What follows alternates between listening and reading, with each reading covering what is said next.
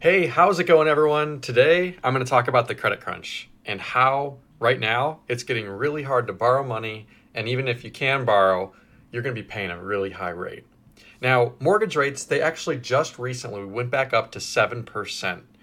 Last year, mid October, they were around 8%.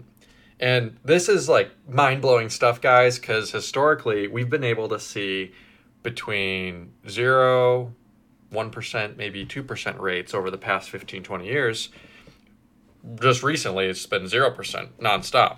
Now, home prices are still elevated. I am shocked, guys, because I'm actually on the market looking for a house right now. And I'll tell you, I look at these prices around the valley, they're still the exact same price that they were when interest rates were 0%. Maybe there's not people putting 30, 40, 50K above asking anymore. But still, the fact that we're seeing prices at, I'm just saying the average 3-bed, 2-bath in Phoenix is about 425 to 450. We're still seeing those prices, but on top of that, the 7% rate. So I'm just sitting here going like, what's happening? How is it that prices can remain this high in addition to prices being high? How can we see rates going back up? So I think a lot of this had to do with what Jerome Powell signaled at the Federal Reserve. Just recently he said, hey, we're going to be higher for longer. Potentially we won't even see a cut in March. We're going to assess the data then, but overall he said it will be higher. Now, with home prices still elevated, there's a lot of people that are forced to rent. And it's really kind of creating a bigger divide between the rich and the poor. Those that have money are able to go and buy. And you're seeing like, I don't know the exact amount, but there was between like 30 and 40% of all buyers right now are paying cash. So this is just mind-blowing stuff, guys, because if we're seeing such a large rate of people paying cash, the average person, they don't have 400, 500 grand in cash sitting around. They actually have to take out a mortgage, maybe 5, 10% and put it down. But if you can get a 3-bedroom, 2-bathroom house for rent for about 21 to 2200 a month, or you can get that same 3-bed, 2-bath house for a mortgage for 3300 a month, what are you going to choose? Every day of the week you're going to choose the rental because it's the same square footage, it's the same everything, and you're paying more than $1,000 less. And in the first couple of years with these mortgages anyways, you're paying it all interest anyways. So I think it's really terrifying to see the market at these neck snapping prices. The average buyer right now needs to make like $140,000 a year in the United States. But really the average buyer only makes $80K. So how is that $60K shortfall going to close? I think we either need to see incomes go up, we need to see the incomes go up by 50, 60 grand. I don't think that's possible. Or we need to see interest rates go down. I think that's more possible.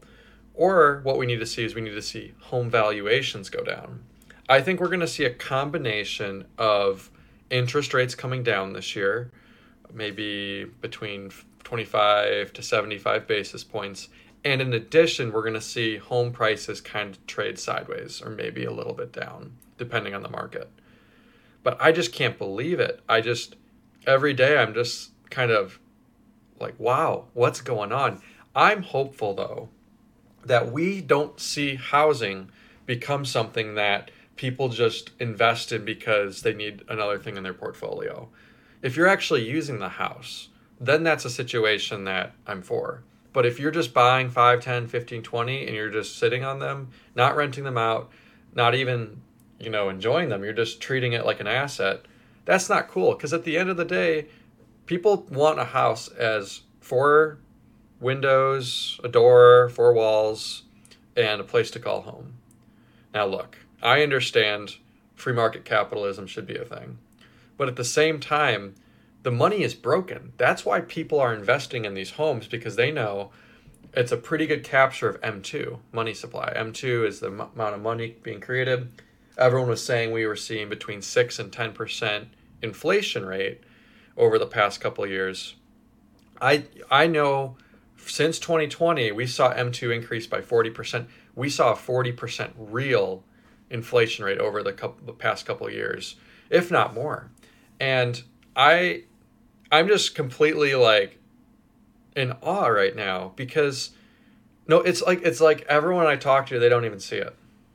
Everyone's like, oh yeah, inflation's coming down, it's good. Like, I don't think they realize that it's not coming back down to where it was before. So overall, like, we are in a situation where savings are getting brought down to nothing. In fact, average American, as we know, they can't even cover a $400 expense. What happens if a $15,000 water heater or air conditioning unit goes out? What do they do then? You know, I think, and I hate to say this, I really don't want this to happen, but I think unemployment rising will help correct a lot of this. And I don't want to see unemployment. In fact, I lost my job at Carvana back in 2011 or 2022, sorry. I lost it back then. But I'll tell you this, I'm a stronger person for it. I lost it. I was working at a hot tech company, making good money, and I didn't kind of see far enough out. And I think nature has a way of healing things that can be overdone. And seeing unemployment rise slightly, not significantly, will actually help correct this market. Because people have 2, 3, 4, 5 homes and they don't have a job. Meanwhile, there's homeless people on the streets and they can't even get access to one. We need to see the market correct so that person that's not working, that has 3, 4, 5, 10 homes, the person that's homeless, that's working a job, can actually get in. This right here is the whole crux of the thing, guys. Deflation for rich people is like inflation for poor people. Deflation for rich people means that their assets are going down and they're approaching fair value. Whereas inflation for poor people, they're making $8 an hour, they go to the grocery store, they can't even afford food. In the end, all we want is this. We want people, their savings not to get debased. If they want to save in cash, they can. And then they know they're getting debased at 2% a year. If you want to buy a house, you can do so without having to put $50,000 above the person next to you. If you want to do anything, you're not going to have to get into a bidding war because the prices are fair value, supply and demand are in equal balance, and everyone's happy. I think this credit crunch is a good thing. It's painful looking at my stock portfolio when the market goes down. It really is. It's not a good feeling. It really hurts.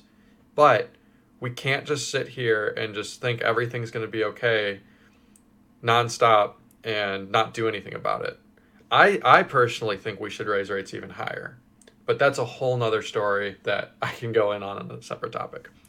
Maybe this is why I'm so into Bitcoin, because I realize that all of our assets have a monetary premium. And in the end, it's all because our money is not good. If our money was good, we'd put all of our wealth into our money, and we'd just expect it to go up 1% or 2% a year based off of GDP. But it's broken. The money is completely broken. It is as good as toilet paper. And because of that, that's why we see all these bubbles popping up everywhere, whether it's crypto, NFTs, whether it's SPACs, you name it. We're seeing all these bubbles pop up everywhere because the money is broken. But you guys let me know what you think. Am I off base here? Do I think that the money is broken and it really, you guys think otherwise? You think it's not broken? You guys let me know. But anyways, I really enjoyed this one. I hope you guys all have a good rest of your day.